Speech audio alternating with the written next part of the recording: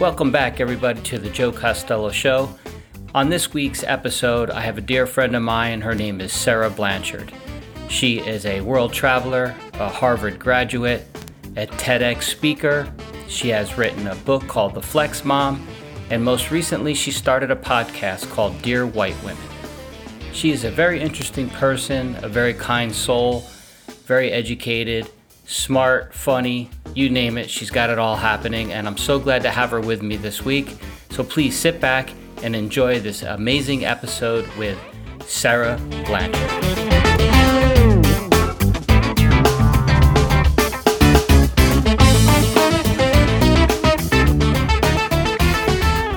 Alrighty, Sara Blanchard, finally we get to do this together. This is awesome. We're both in front of microphones. We're both wearing headphones. Like you said, before we came live, it's like we sure have come a long way.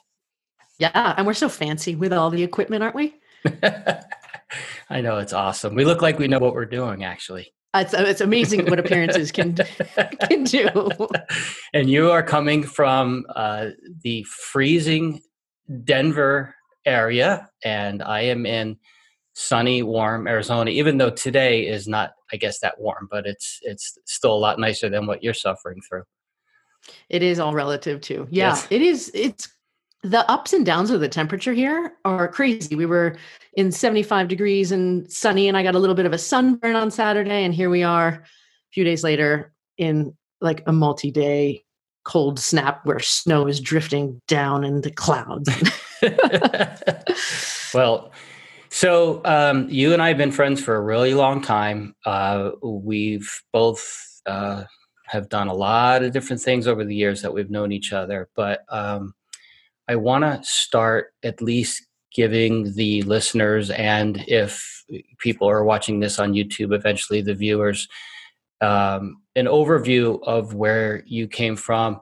Starting, you can go back as far as you want, but I kind of want to do the early days super quickly to jump to, college, and then you lived overseas and all of that really cool stuff. So, and then we'll just go from there.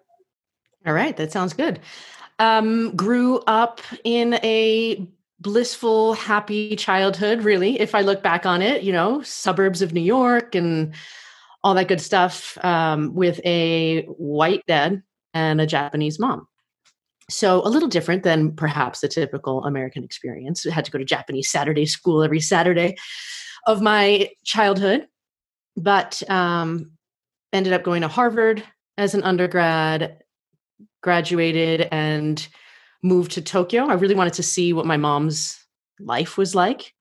She's an immigrant. Okay, but wait, from Japan. Don't skip over the Harvard part too quick, because I want to know how you did that and how you went to a school like that and what your thought process was. And was it just like, not everybody just all of a sudden goes to Harvard. So don't skip it. Do not skip it. Okay. No, fine. I'll celebrate my success. Yes, Joe. Fine. It's too big of a thing to just ignore and go, oh yeah, so I went to Harvard, and then no, you can't go that quick through Harvard. Okay. I was one of the kids that I think I wasn't the top in anything.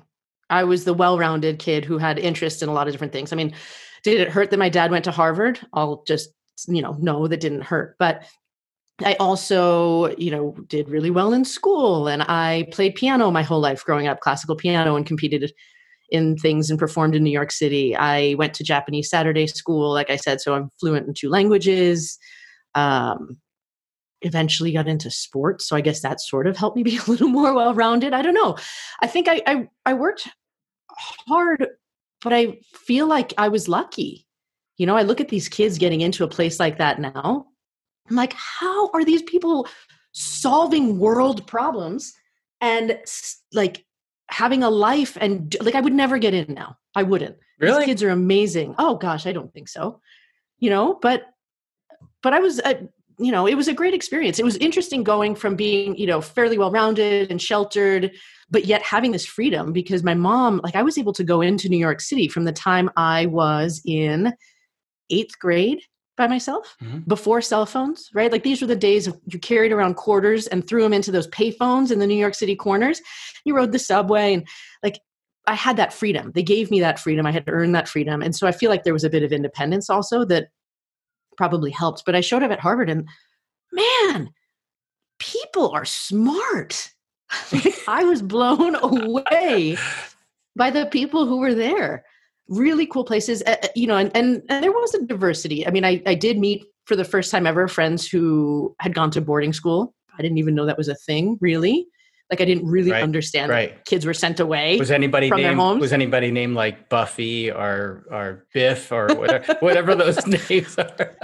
No, but there were several, the fourths. The generational stuff. They were wearing Burberry coats freshman year, and you're like, wow, that's expensive. We did grow up in New York or in the suburbs of New York. And so by cross country standards, we probably were middle class, upper middle class, whatever. But my dad had lost his job for a little while. So we went through economic hardship in the few years right before I left for school. And so I had come from this place of feeling like, oh my gosh, like we don't have much right now. And I'm looking at these people who have so much money and so much intelligence and worldliness. And I definitely was like, this is amazing. It was an amazing experience. And the opportunities that we had while we were there were incredible. And you're in these buildings that are old and I don't know, it was an institution. Yep. And I got to be part of it. And I'm really, really grateful. Cool. Okay. Well, good. Now I feel much better. Now we can move on. Okay. Thank you. Yeah. Then I really wanted to experience my mom's culture. So like I said, I had to go to Japanese school, was forced to learn another language, which when I was a kid was really resentful of. And now I'm so grateful that my mom did that because I didn't do it with my own kids because it was so hard. And I have a new appreciation for how hard my mom worked to make sure we were bilingual. But I wanted to live in Japan. And yet I came out with so much college debt that I was like, I can't just go teach English in Japan. I need to have a proper job. And so I got a job at Goldman Sachs. So a huge international banking firm. And I got an internship there during college. And then I got to go there. I got a job offer after that. So I moved to Japan after graduation. So when you were in Harvard, what were you studying? Was it finance or no? No, it was the most useless degree ever. East Asian Studies. Wow. I don't even know what I have no idea what that I don't even know what it really is in hindsight. I really wish I had studied psychology. And I kid you not, I stopped at the psychology table because from the time I was I've always been interested in psych, which will come full circle later in this conversation. But I literally looked at the table and the students who were there behind the table telling you about the thing kind of freaked me out. So I walked away from the table. That was why I didn't choose psych as my major. And I chose East Asian Studies ultimately, which in the end worked out well because I got to go to Japan through connections in the, in the language program and that sort of stuff that told me about events, the whole universe, trust the universe and just do what you do anyway. But so I wound up in Japan and I lived there for 4 years, living in Tokyo as one of the very few non-Japanese women who basically white women-ish. I mean, I'm mixed, but at that point I presented as white. And so there was very few of us who weren't strippers who worked in Tokyo at that time. Wow. Who were in finance. So you had the English teachers, but they didn't live in the center of Tokyo because it's so expensive. Yeah. And so I still know a handful of the women that I worked with there. And then, you were either a stripper or a dancer or you were in finance in the middle of the city. And I would think, so I did that for 4 years as a white woman over in Japan, and Japan is very much a male society, right? It's it's really hard to be at an equal sort of level with your male counterparts out there, even when you were going to school. I mean, after school and after you went there. Yeah, but to be fair, the organization I worked at was incredible. Yes, there was absolutely some hierarchy and stuff that would be deemed inappropriate now, for sure, in this day and age. But I think I got away with it. Because I speak Japanese fluently, but I was perceived as a foreigner. anytime I could speak Japanese was a bonus, and they appreciated me for it. They didn't expect me to play the role of the traditional Japanese salesperson and do the things that you're supposed to do, like be the person who serves the tea and the whatever, right? I didn't have to do any of it. Whereas literally I remember one of my friends at the time was also born and raised in the States, but she was biologically all Japanese. And she was also bilingual, but was expected to play that role. Got it. And so there was definitely an interesting learning curve about what it meant to be a foreigner in a high-powered place like that. But, the top management, it was a very flat hierarchy there. If you think about Goldman Sachs here, even when I moved to New York, actually, to work in their offices for a little while, you'd have this like, be careful, their boss is coming, pretend you're doing work. Whereas there, you would hang out with everybody outside of work. The big bosses would come and sit in the chair next to you and ask you really, how are you doing? Hey, can you be involved in this project, that project? Like, you really had access to management in a way that I don't think you would have in a bank in the US. Wow. So I learned a lot. I mean, these guys were great people, mostly guys. There was also a really, really cool female boss out there too. Now, were you fluent by the time you landed there with Goldman Sachs? In like conversational Japanese, yeah. But did I know how to say profit margin and like stocks and stuff like that? No, that was definitely specialized language I had to learn. But you ended up having that by the time you left there, like you were completely fluent. Yeah, though it was still, business was done in both languages. Okay. So I could get away with not having to learn it completely fluently. Right. But it was an interesting time. I mean, it was you party hard, work hard. Early 20s. Nothing's changed. It's still the Sara I know. Right. She says that she falls asleep at 9 p.m. with her warm, fuzzy socks on now. It's okay. That's all right. Okay. So cool. So then you were there for 4 years. I was there for 4 years. Okay. And then eventually I was asked, I both wanted to and asked to move to a different office, the Hong Kong office, because they wanted me to help build the Pan Asia team that I was on. And so I moved to Hong Kong after much campaigning on my part, which was awesome. And then I was, I think within 3 weeks of landing there, I met my now husband.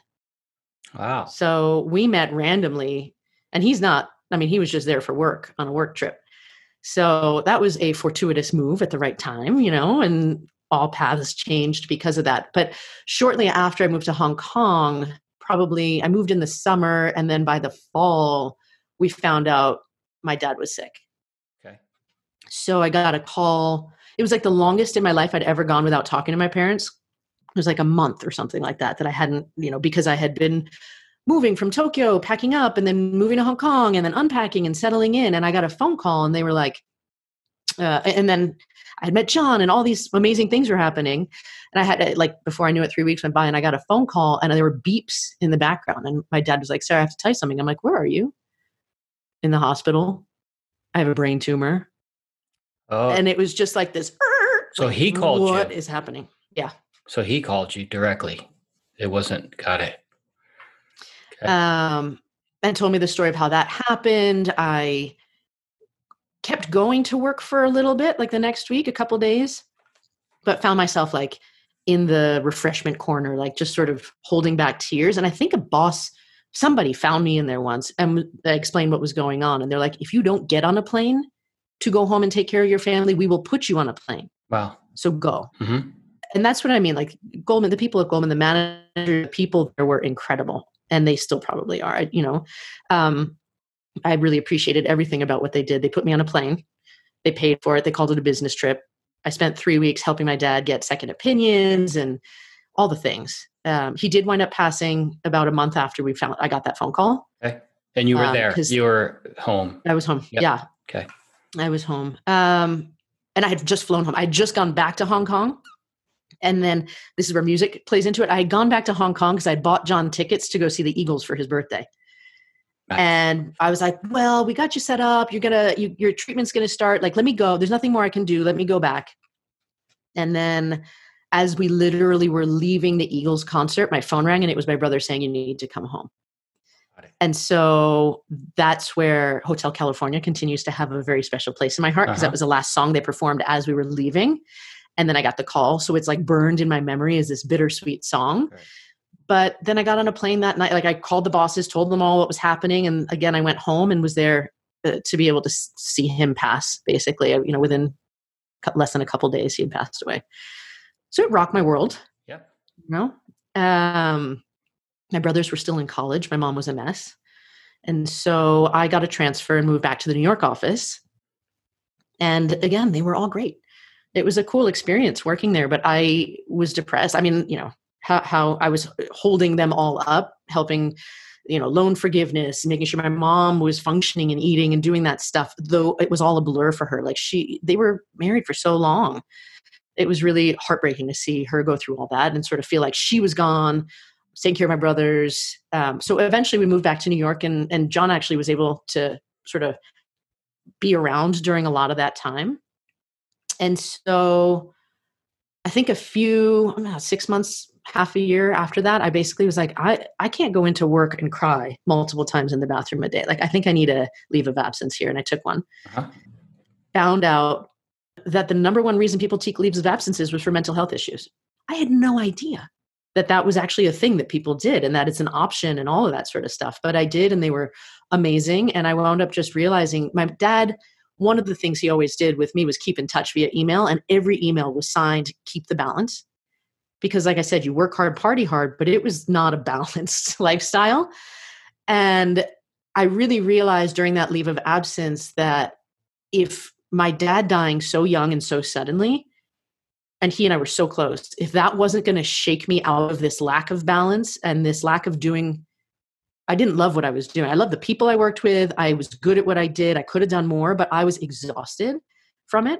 And I realized if that wasn't enough to shake me out of it, nothing would be. So I was either going to be making a choice to be tied to golden handcuffs, getting paid really well, doing this high flying cool thing, or having to make this crazy leap into what on earth do I really want to do? I don't know, but I need to leave and find it.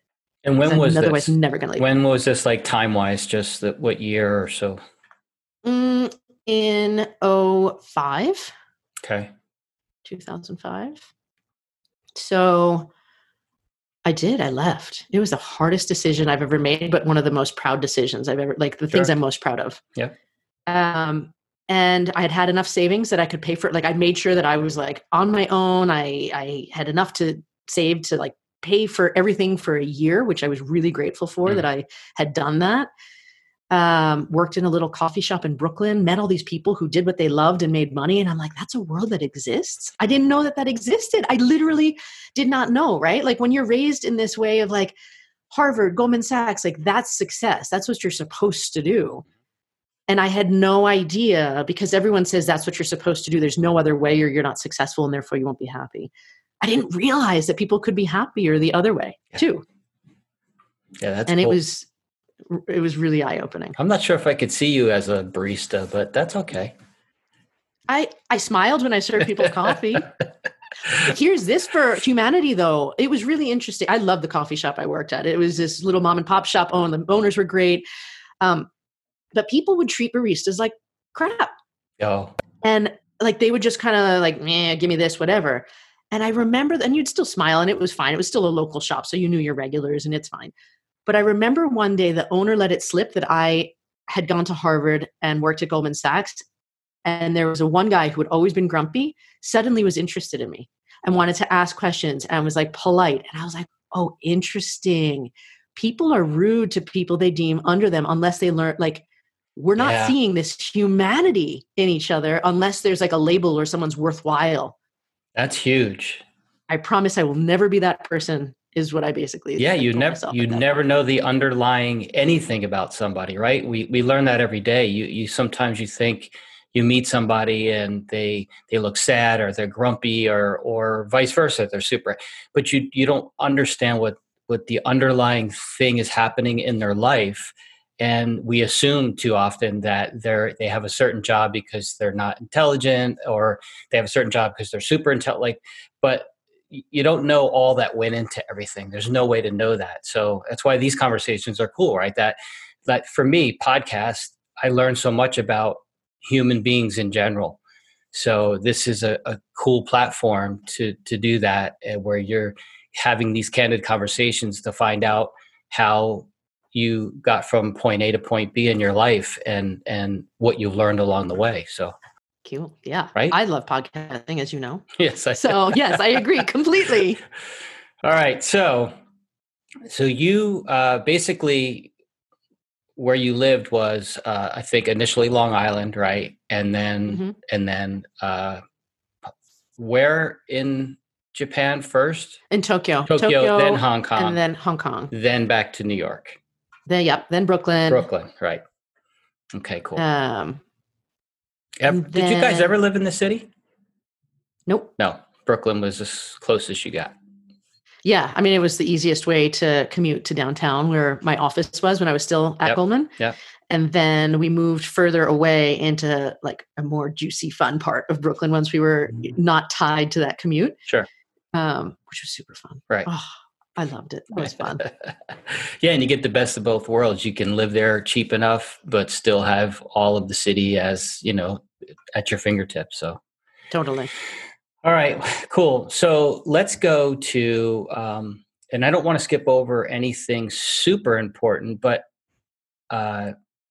like you were kind of on this path when I met you, because just the chat, chew, and chocolate days, right? That was like this, oh my gosh, yeah. right? This was this networking thing that you started to do, and even though it was on a just neighborhood level of going to someone's house who's hosting it and sitting around and having these conversations, this is the this is the path that it took you to now. But from that time, you've gotten into the next part of your life, which is you're trying to figure out what to do. So what was the first concrete thing that you did? Because I know you wrote a book, but I don't know if that's really the next thing.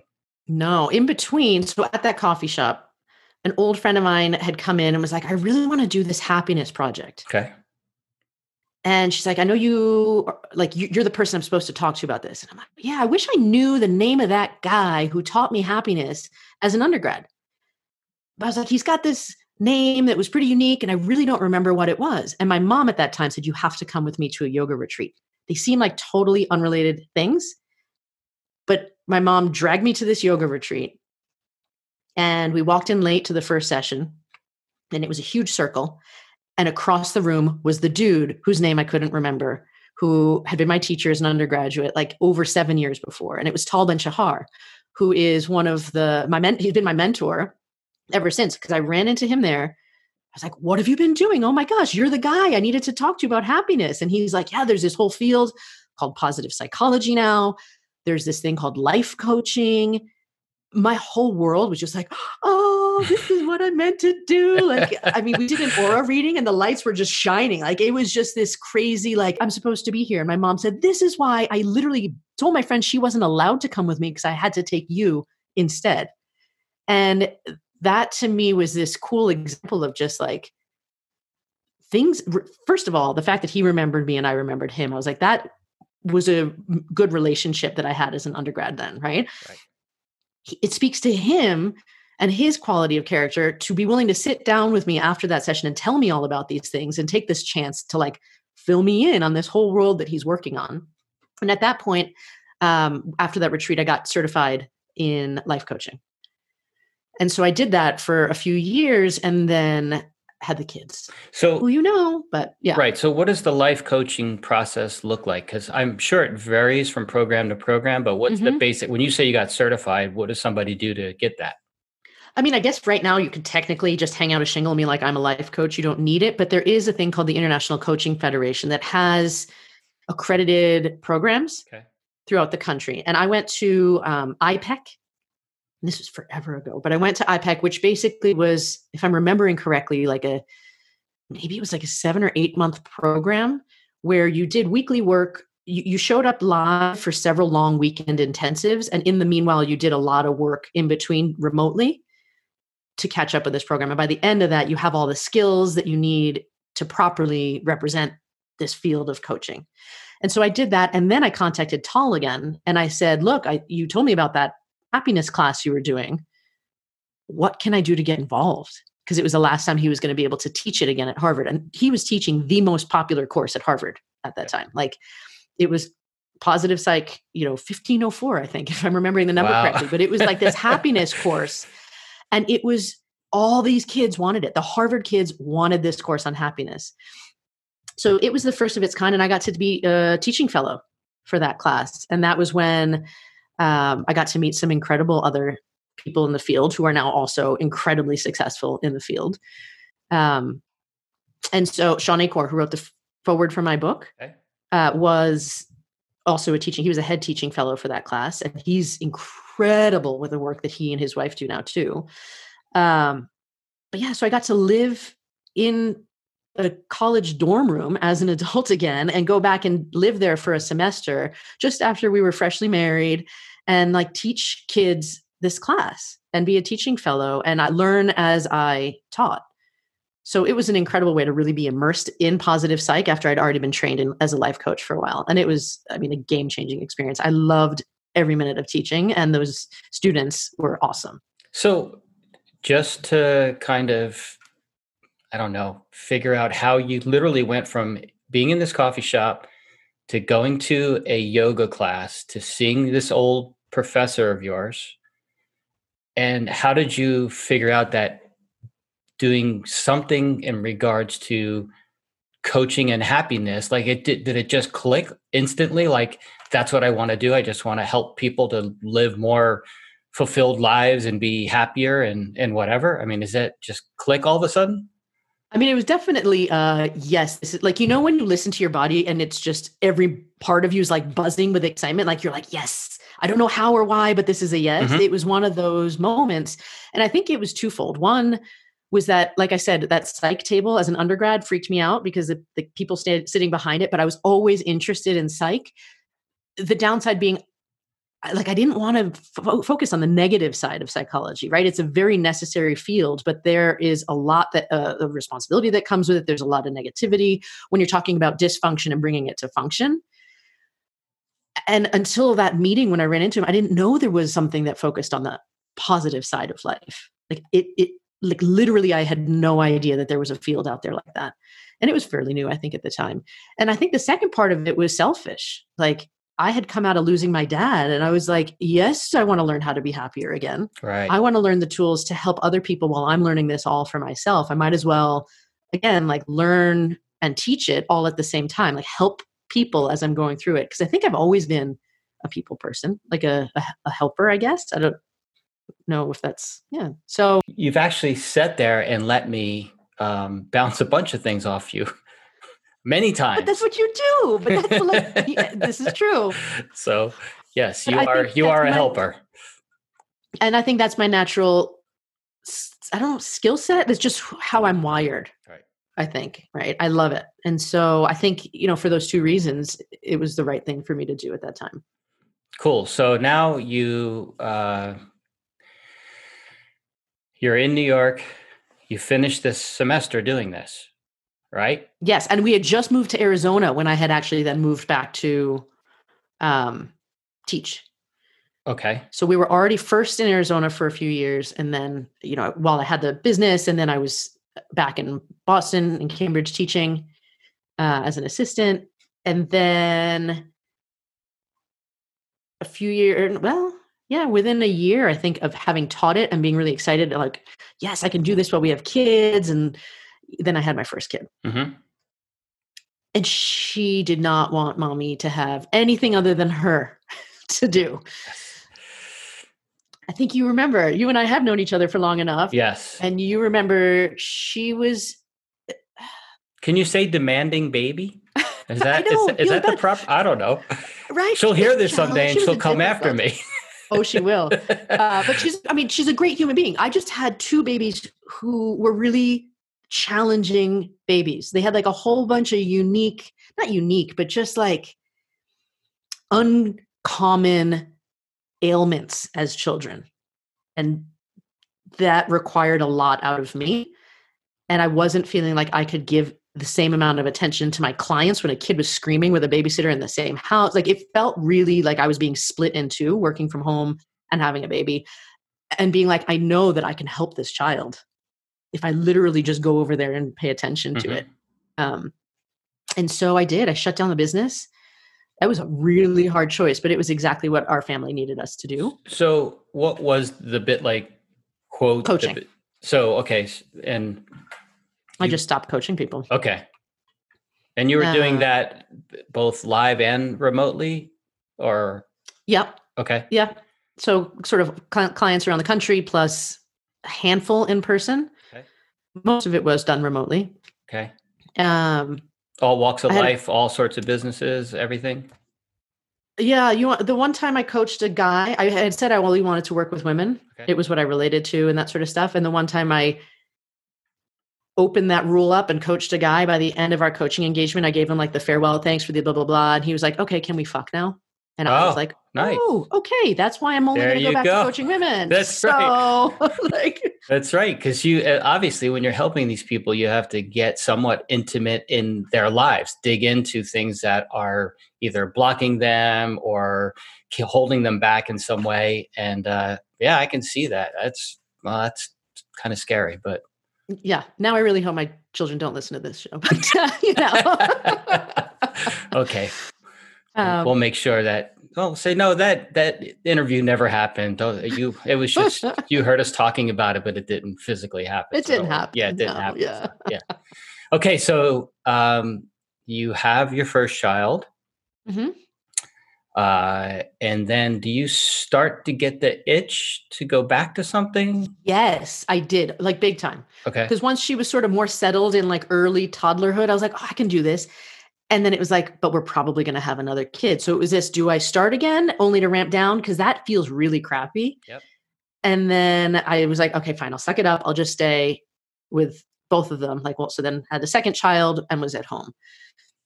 And you also have to give yourself credit because you are in a circumstance that is different than a lot of relationships, husband and wife with kids, because your husband would be away for periods of time because of his job. And we're not talking, like some people, the balance alone for parents with kids and the husband is away at work and they have a stay-at-home mom. That's one thing where at night you get some relief when he walks through the door. But you had days of just you with two small children, which is really hard. And you lived in a new place. Yep. I mean, just all of these things. So thanks. So Joe. Kudos to you. It's Thank something you. that I would see when I would visit you and be like, oh God, I don't know how she does it, but she's doing it. And you did it in a really calm way. So, appearances can be deceiving, isn't it? Funny? No, yeah. But I mean, you were in it. Like, you did see. I mean, that was how it was. It was hard. Thank you for saying that. The kids were challenging, and it was. I think the hardest part was getting my mind around it. Right. They were hard. I mean, they were they were unhealthy. Like, it was just stuff. There were issues that we had to fight through that for them that they were having challenges with when they were little, but it was exhausting. Yeah. And I remember being out, I mentioned this in the book too, but like, I remember being out at I think it was a fundraiser, and someone said, I'm so important. I have this job, blah, blah, blah. And then she's like, what do you do? And I was like, I stay at home with my kids. And she literally was like, oh, and walked away from me. And I just remember being crushed because I was so not confident in being this definition of a stay-at-home mom, right? Like I didn't know what to make of my identity yet. And it crushed me. I remember that story. I remember you telling. Yeah, I remember that because I was fired up. Yeah, well, and the old stigmatism of stay-at-home mom.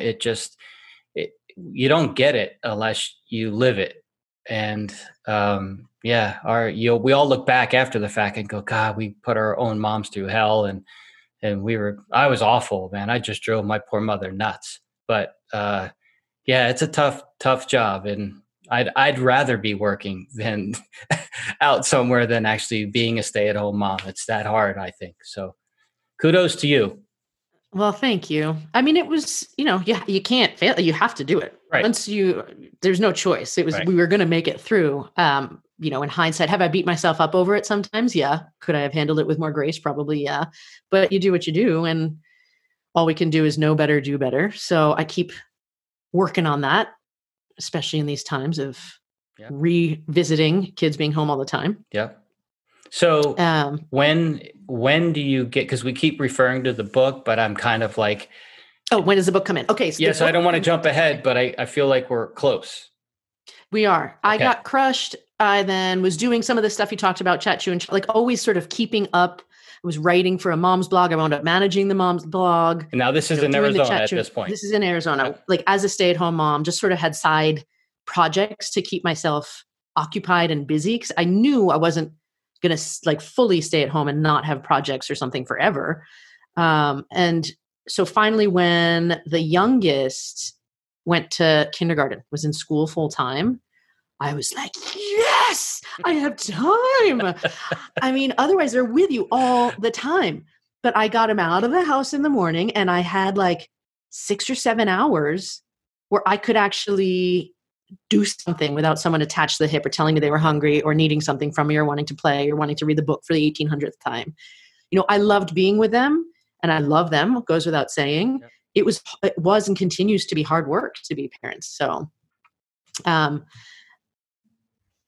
when the youngest one went to school, I really realized I wanted to do something with that first year that was a little bit more like instant gratification, like faster, you know, than I'm going to spend the next 5 years building up a platform that eventually will get recognized. Like I wanted something now to be like, I did something with this first year. Yeah. And so I found a program that, again, one of those, yes, I want to go all in on this kind of things where it was like, do you want to write a book?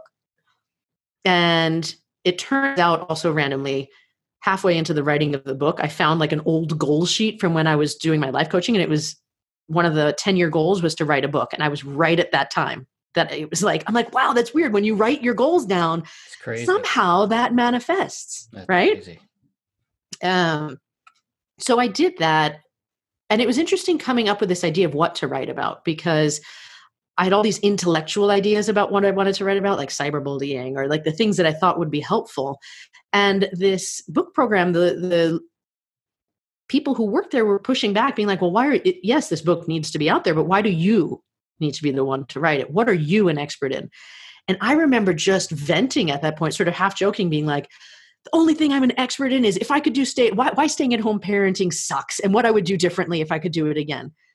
And then I realized that was where the passion, like that was what I needed to get out of my system to help other people who were in my situation and what I would have done differently. Right. So they were questioning you of why you would write a book about cyberbullying when you actually had real expertise in something else. And that's how they steered you into the book that you ended up writing. Correct. Yeah. Yes. So you were thinking of a new idea outside of your real world, even though you might have had knowledge of all of it, right? But they basically brought you back in and said, no, but this is what you live day in and day out. And this is what you should write about. Mm-hmm. And I thought it was really cool. The first draft of it came out sounding incredibly bitter. And I thought that was interesting too. Like the editors didn't catch it, but when I had a couple of my friends who know me as a parent look at it, they were like, there are just a few times your tone changes. And considering the tone of my book is the thing that I sort of get the best feedback from, yep. I'm really glad my friend caught that because it sounded really like the first, you always have to have a bad first draft of something. Whatever work that comes out the very first time you're trying something is not going to be the best. And so it was great to be able to do that and get feedback from people who know me to be like, I would change that tone. I think the challenging part for me in writing the book though was because it's called Flex Mom. And it's about this, how to be a happier stay-at-home mom, but it also incorporates a little bit of positive psych in it. And half the time that I was sitting there writing it, I was writing it thinking, what would my mentor think of this book? What would these people that I used to work with in positive psych think of this book?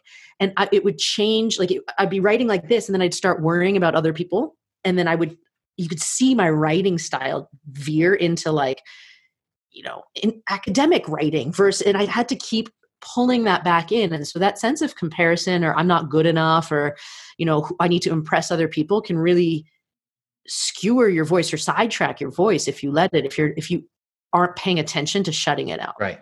It was about being authentic, right? Not worrying about anybody else and not having a little voice on your shoulder. Yeah. You just had to write it with your own heart and soul. Yep. And that can be hard and it's scary. And, how is it going to be met? How do you market? I think in this case, I wrote the book, threw it out to the world. And then I was like, duck, like, I don't want to talk about it anymore. It was almost like I really felt not as proud of it to promote it. Mm-hmm. And that's okay. I mean, it is out there. It's not like my most amazing work of my life either, probably, but I'm also really glad because even to this day, I still get weekly messages from people being like, I found your book. Can I have the workbook? Like, it's really helping me. And it was been like, what, 3, 4, it's been years since I wrote it. Right. And it's you can get it on Amazon, anywhere you can buy books. Yeah. And you also ended up doing the audio version of it, right? I did. That was a fun challenge. I bet. The foray into like having mics like this, right? I wound up buying this mic thinking I was going to record the audiobook at home. And I didn't think the sound in where I'm recording now, like the office, was good enough for an audiobook. So I was doing it in my garage, in my car with like towels draped over. It's the best. When I heard that story, I was like, that is so awesome. I'm going to get to that point here because I actually have to kick everybody out every time I want to do a podcast recording. So eventually they're going to get tired of doing that. I'm going to have to find, I guess some people talk about doing it in their walk-in closet because acoustically it's right, well lined with material and all the things. Right? I posted that photo because then my stomach was gurgling during the recording, that as I'm hunched over in the car doing it, and the mics are so sensitive, they pick everything up, and I'm like, now I have to take a break to wait for my stomach to stop gurgling. This is crazy. And I posted it on social media, and I had a client actually and a friend say, look, my husband's business has a free, like a sound booth that they're not using all the time. Would you like me to see if maybe you can get in there and record like in a professional sound booth? Right. And I did. So I switched gears. It was awesome figuring out how to, like, I did everything on that book myself, edited it, like recorded it. It was really a cool experience. Yep. How long did it take you to actually do the audio of it? It's been a while. I can't remember. I do remember it took as much time, if not more, to edit it than it did to read the whole book out loud. Right. Probably in earnest, a week or two. That's not too bad. It wasn't too bad. How many pages is the book again? 100 and something. So it's a fairly short book. Right. Probably 3, 4. Oh gosh, I really don't remember how many hours of recording it is or any of that stuff. But I got you can only read, oh my gosh, out loud for a certain period of time without your voice sounding froggy and you being like fried from standing up reading the thing. So I broke it into a few chunks, went back in for editing. They were awesome. I was so grateful that someone offered a spot and that they were willing to let me use it. And I think the sound quality came out pretty well. But so I had the mic and everything and led right into the next project after that. But yeah. So before we get to that though, so somewhere along the line here is the World Happiness Summit and the TEDx talk. We can't forget either of those. So I don't know where they fall in the timeline of where we're at right now. So I did the audiobook. I, had sort of done some coaching in between and was keeping up a little bit more with that. And then I think at the end of that year, after my audiobook was done, I decided that I wanted to do a TEDx talk. And that was thanks to a prompt from Jamie Myers, Shine Life Design. Cool. Yeah. She basically had this challenge where it was like, I can't remember exactly how it was phrased, but something like, if you could, what in your wildest dream have you always said you wanted to do that you could actually do? And on a whim, I was like, I truly have always wanted to do a TEDx talk. And it sounded so crazy when I put it out there. And it was this 3-month goal. Like it was within the next 3 months, let's figure out what that would look like or how to make it happen. And I kid you not, that last week of the 3-month chunk, I got they gave me a slot for a TEDx talk at TEDx Wilmington. And so then I had the next few months to prepare the talk and deliver it. What was the amount of time for the talk? What did they give you? I had a 7 or 8 minute talk. Okay. And similar to when I was writing the book, I kept getting into my head. I'm a really good thinker and I'm also a really good feeler, but they fight with each other sometimes about what needs to be heard more. And I kept writing the initial draft from my brain. And again, another friend came in and she's a public speaker and was like, come on, let me just hear the first draft. And she kind of poked and poked and poked. And then the last question was like, look, why do you really need to deliver this talk? Why is this important to you? And I started crying. And I was like, because I don't want my kids to feel like people don't see them because they're not being asked the right questions, that they're not having these conversations. And I was like, it's just important for the kids. And she goes, there it is. And so then I reframed the talk, and I felt like that I am so proud of. I felt like it was me in delivery, in like writing of it. I did it all myself. And I feel really proud that I finally, felt like after I gave up my career, when I started just staying at home with the kids, not just when I started staying at home with the kids, I lost my voice a bit, a lot. And I felt like I am here, and you can, like, I was so proud of who I was because that's me. That is who I am at my best. And I feel really good about that. And I felt like I delivered what I needed to deliver. And I guess when people ask who your speaking coach is after you finish delivering it and you're like, didn't have one, I was like, I guess that means it was good enough, right? Yeah, you did great. You for your first talk on that sort of stage, you were so comfortable, and you could see, you felt the passion in the delivery. It was like completely there. So thanks. I felt really like, oh, then I can do stuff. My brain is still in my body. I still have stuff to contribute to the world outside of the four walls of my home and raising these kids. Like, I can have a voice again. So that felt like freedom to me. That felt awesome. And then around that time, I can't remember if, so that was in the fall. That prior spring, I had attended the World Happiness Summit because Tal Ben Shahar and I had been in touch. We're sort of in touch once a year or random catch-ups. And he had said, you really should come to this World Happiness Summit. So I had gone. And then after that, I had said to them, look, because, I've hosted all those conversations at Chat Chew and Chocolate. I was doing some of these. I was playing around again in Denver, doing some of these small events around town where I pulled people together. I said, look, hosting conversations is kind of my thing. Let me know if the World Happiness Summit founders are looking for an MC, because I love the field and this is what I do. And I got the job. I got the gig. So I then, after the TEDx talk that following spring, was able to co-MC the World Happiness Summit. That's really cool. How many people attend that? Several thousand, I think, is what they said. That's awesome. I think it was like 1,000 people. I trust. I don't know. They have the numbers. I'm really bad at estimating crowds of people when I look out at an audience. Sure. But it was most exciting to me because I've read all these people's names for years in like the research. I mean, all this time that I've sort of, even when I was stepping back from coaching people and doing positive psych actively for other people, our kids are raised in that mindset. We do our gratitudes. We do all the things that science tells us that are good.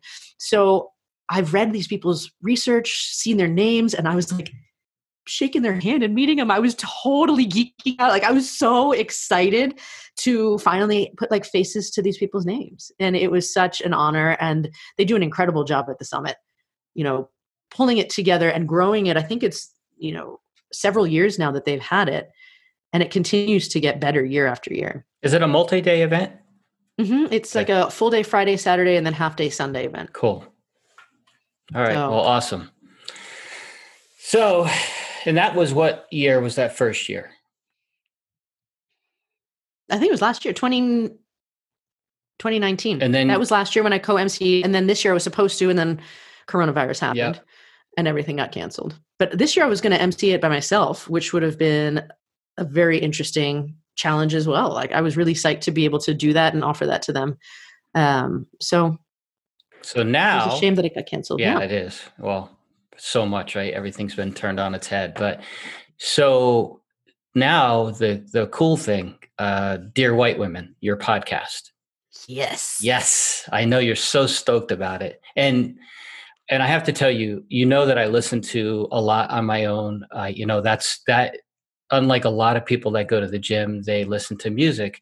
For some reason, I look at time as being so precious that, I have to, with running my own company, I have to listen to enough music. So that is my escape, in the gym is like, that's when I work on me and I listen to podcasts that help me and inform me. Um, and so I have to say that when I listen to your podcast, you again, you sound really natural at this. I aspire to get to your level at doing this. Oh, stop it, You Joe. sound so amazing on it. It's just, you have a great voice, so easy to listen to you. So first of all, I have to ask you, when did that come out? When was the beginning of this podcast for you? I would say almost exactly a year ago. Okay, cool. So second question is, how did you guys come and explain who you do this with and how it came about? But I really want to know, because from day one, I was like, how did you come up with this name?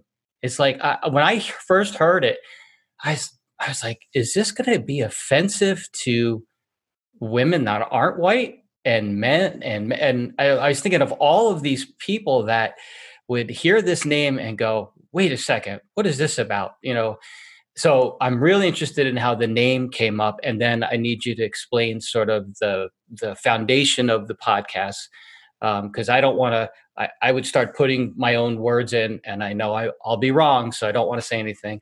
But that said, I would love to hear how you would describe it at some stage, because I want to hear that. But so it's a co-founded and co-hosted by me and my best friend of over 20 years. So she is also half Japanese, half white.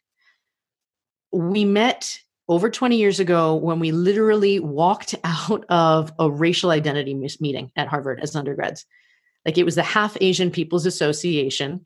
And at that same time, we both got up and like met as we were bumping shoulders out of the doorway. And we've been friends ever since. Wow. And who knew, right? Decades later, we'd be having a conversation like this in our own podcast about stuff like on race. But it came about because she and I'd always talked about one day we'd do a business together. She's a lawyer.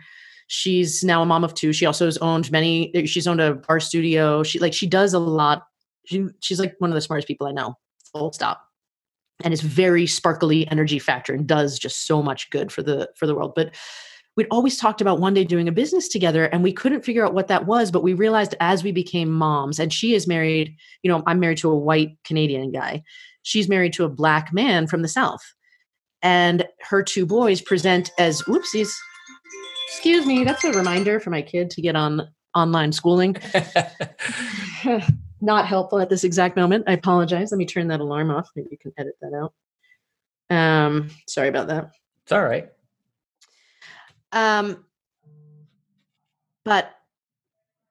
Okay. So, and by the way, one of my favorite white Canadian men alive. Yes, your husband, who makes incredible chicken wings, yes. And is a really, really good guy. Yes. We started talking as friends and as moms about what it was like to raise kids. We've got two girls, and I was talking about like the things I have to be mindful of when raising girls in this society. And she has kids who present as very mixed race, as part black, yep. And she's got boys. And so her conversations about talking to how she needs to raise boys who are going to be perceived as black in this society. I mean, they were totally different conversations and fascinating for both of us. And we realized, we were talking all the time about this stuff. And we're like, well, one of the things we do the best, we were toying around with a whole bunch of ideas, but one of the things we do the best is talk. And so that makes sense to do a podcast at this point because, as like I said, she's a lawyer. She's also really into history. I bring the psychology and the thriving, that sort of mindset to it. And the conversational piece is around all the stuff we're learning as we go about racial justice, social justice, identity, happiness, like the thing that quite frankly in this COVID era are really becoming apparent about the inequalities that we have in our society and whether we're really seeing the humanity in each other. So ultimately, this podcast is not just for white women. We call it Dear White Women for two reasons. One, it gets your attention. Yes, it does. And two, we were really surprised at the number of women, college educated and white women who voted for President Trump, who at that point, it was really clear that he did not respect women and had made a lot of derogatory remarks about women. And so just this idea of, well, what is with people voting against someone who seems to indicate a lack of fundamental respect for their humanity? And why are we overriding that by going with policy, or just how do we justify that? And again, that disconnect between heart and mind, we were just really interested in exploring that. So it's kind of as like, that's our target audience, like the people who were willing to discount their humanity in favor of some greater, like how do we process that? And how do we reach people like that to think more critically about the issues we all face as part of our identity? And so as half Asian, half white women, we have like this, a little step in to not be just like, we both, have a immigrant parent. We have this slight difference in perspective based on how we were both raised. And so that's where the title came from. I mean, it was one of the first that we threw out there, and it just stuck because it just made sense for us. Right. And if I remember correctly, so it's a year now, but it blew up pretty quickly. Like, you guys have really established yourself, and there's a lot of great reviews. You were one of, I forget, isn't there some sort of like, you were one of the top podcasts in Colorado. Yeah. So the Colorado House of Pod, which is another like podcasting center here in Denver, they had their inaugural podcast awards, and we tied for first for an episode that we did interviewing a Native American woman, which is a narrative you don't hear very much in this society. We learn, and she's also an advocate and she is just an incredible powerhouse of a woman, Crystal Echohawk. And she agreed to come on our show and talk about the Native American perspective of so much. Do you find certain sports teams' names offensive? What's the reality of life? As a, how do you approach Halloween and people dressing up in Native American costumes? And what do you make of headdresses? I mean, we were able to really get real with I think that's it. We get to get real on our interviews that we do. So we have several interviews. We have a bunch of ones that it's just me and Misasha talking about it. But yeah, that episode won for best episode. And then we were recognized by Fortune magazines, like Ellen McGirt, who does this incredible Race Ahead episode, or like an email every day. But she asked for people's favorite podcasts, and we were mentioned in her like shortlist for Race and History. Wow. Which was incredible. Yeah. So we're pretty psyched. The response we get from some of our super fans, especially, I mean, we're getting feedback on like, can you do, like right now we're in the middle of an ableism episode, like an arc that was recommended by a listener who said, look, this is an issue that we deal with. Can you help address it in the context that you do it? Because we have school districts saying they use us for equity work. I mean, it's pretty amazing. And I'm so psyched that I get to do it. It's really fun and meaningful. And I feel like this is something I'm really, really proud of. Yeah. And you can tell it comes across, right? It's not like it's not just something that you do, some sort of project that allows you to still have your voice be heard, but you're still at home taking care of 2 children. And it's not at all this is like, I could tell when we sat down and talked about it, this fires you up. And it's nice that you're tackling something that you're passionate about, you're getting your voice out there, and the feedback coming. It's always nice to have that kind of feedback where it's just like, boom, you're on the charts and people are recognizing what you're doing. That's really cool.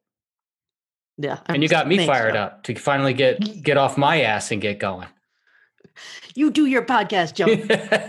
No, I've always found you to be a role model. I mean, we're all really good friends, but I've always really respected how you have this drive to do stuff, because I think my internal, when I'm torn between like, I've got to provide for the kids and be there for them, like I'm a little soft when it comes to being there for them and taking time away and creating this vision and this drive and staying strong. And you've always had this, like, I got this and I'm going to do this. I'm going to create this and I'm going to pivot.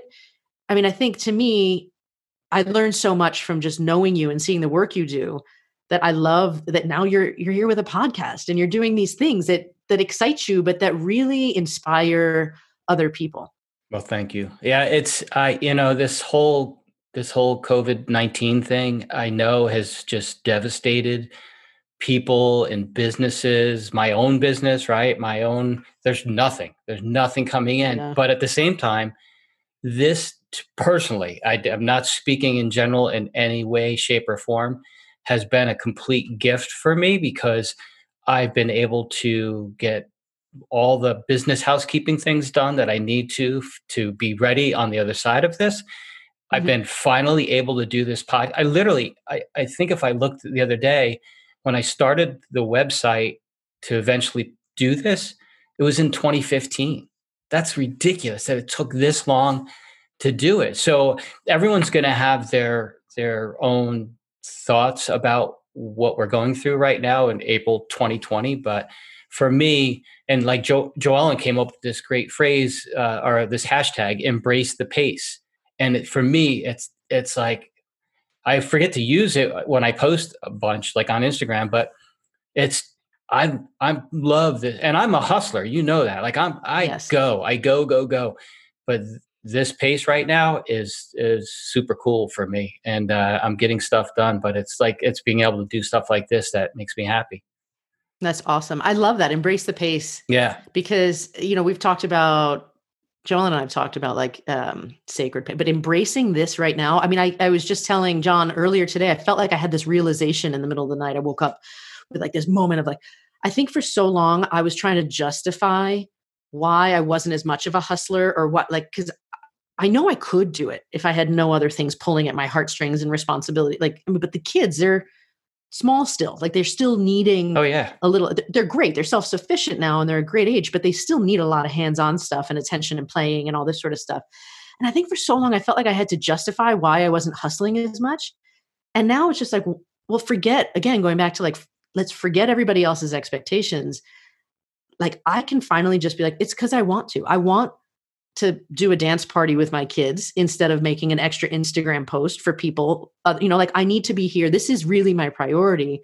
And anything else I get to do is a bonus, except for, the podcast. I'm just fired up about doing. I love that program and I will move mountains to make enough time to do at least enough to maintain, Yep. even if I'm not blowing it through everything and growing it at the moment because the kids are home and they need me and it's okay. I don't have to justify. Yeah. Is this realization of just like, like you said, you built an incredible business between 2015 and 2020. It's not bad that you didn't do the podcast until right now. You grew a huge thing. Yeah. You are Joe Costello. I appreciate that. So what's next? This podcast for sure. I can see this going indefinitely. We want to write a couple of books, like change a couple of like the medium with which we're delivering this message, because the purpose is to reach people and get them thinking a little differently or just thinking about themselves a little differently. And then I'm super stoked to be hosting in-person panel discussions. Locally, it's started already, but within the schools, having a panel of minority people who identify as minority, speaking to a room full of predominantly white people, white heterosexual people, and just being like, look, this is my experience. Maybe it would be helpful if you understood that and had a in-person conversation about it, because that might change how you, for example, teach kids who look like me, that sort of thing. And so I'm super excited to be bringing it into like taking it a step further and bringing it into real communities. And so there's already a few schools lined up for the fall. I'm looking forward to doing more of those as this platform continues to grow and restrictions lift from people being places. And so those are the two main things. And then, eventually my big pipe dream of writing a novel about my mom's history. So that's what I was going to ask you. I was wondering, is there another book besides, I guess, there isn't. I think you just kind of went past saying, I mean, you mentioned it, that you might do one with Misasha as part of the podcast. So you guys will, podcast. Okay. And then you eventually will do possibly your own again. Yeah. Well, and that is more of I've never written a book like that before. I've never done fiction. But it's like a historical fiction. My mom has this crazy story about her childhood and how she grew up. I know Joellen was like, you should interview Sarah's mom. Oh yeah. We talked about the story a little bit, and I was like, wow, that's really. But it's something, right? But I'll let you. That should be yours for your novel, not for me. But that's what I want to write. That story is so crazy town that I want to write that story and dive into that. And I think it explains a little about who she is now, because of her history. And I would love to, again, like learn as I like write about it, and process it. So I'm really excited. That's my longer term project because that's just a personal thing that I want to get out there. It's, my voice is screaming to be heard about what my mom had to go through as a child in post-war Japan. So yeah, that's it. That's what I got. Awesome. You rock. So help me do this again. Where can they find you? You have a website, right? What's the website? So my personal website, sarablanchard.com, SaraBlanchard.com. Podcast, dearwhitewomen.com. And you can find our show anywhere you listen to podcasts. You can subscribe on Apple Podcasts. You can subscribe on Spotify, basically every main platform that you can find out there. Okay. What about any of the other social platforms? Social platform on Instagram and Facebook at Dear White Women Podcast. It was too long for Twitter, so we're DWW Podcast over there. And then for my personal stuff, Sara Blanchard Author on Instagram and Facebook. And I really personally, are you into Twitter? I can't. It just, for some reason, every once in a while I go, oh God, it's been like a week and I haven't posted anything up there. I get zero interaction up there. Yeah, it's not I don't enjoy it. I find it like stressful every time I see something. So I personally I do not have an active Twitter account. Yeah. I can't do it. I just can't figure it out. I don't know. I don't know.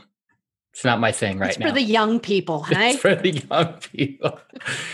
All right. Well, you rock.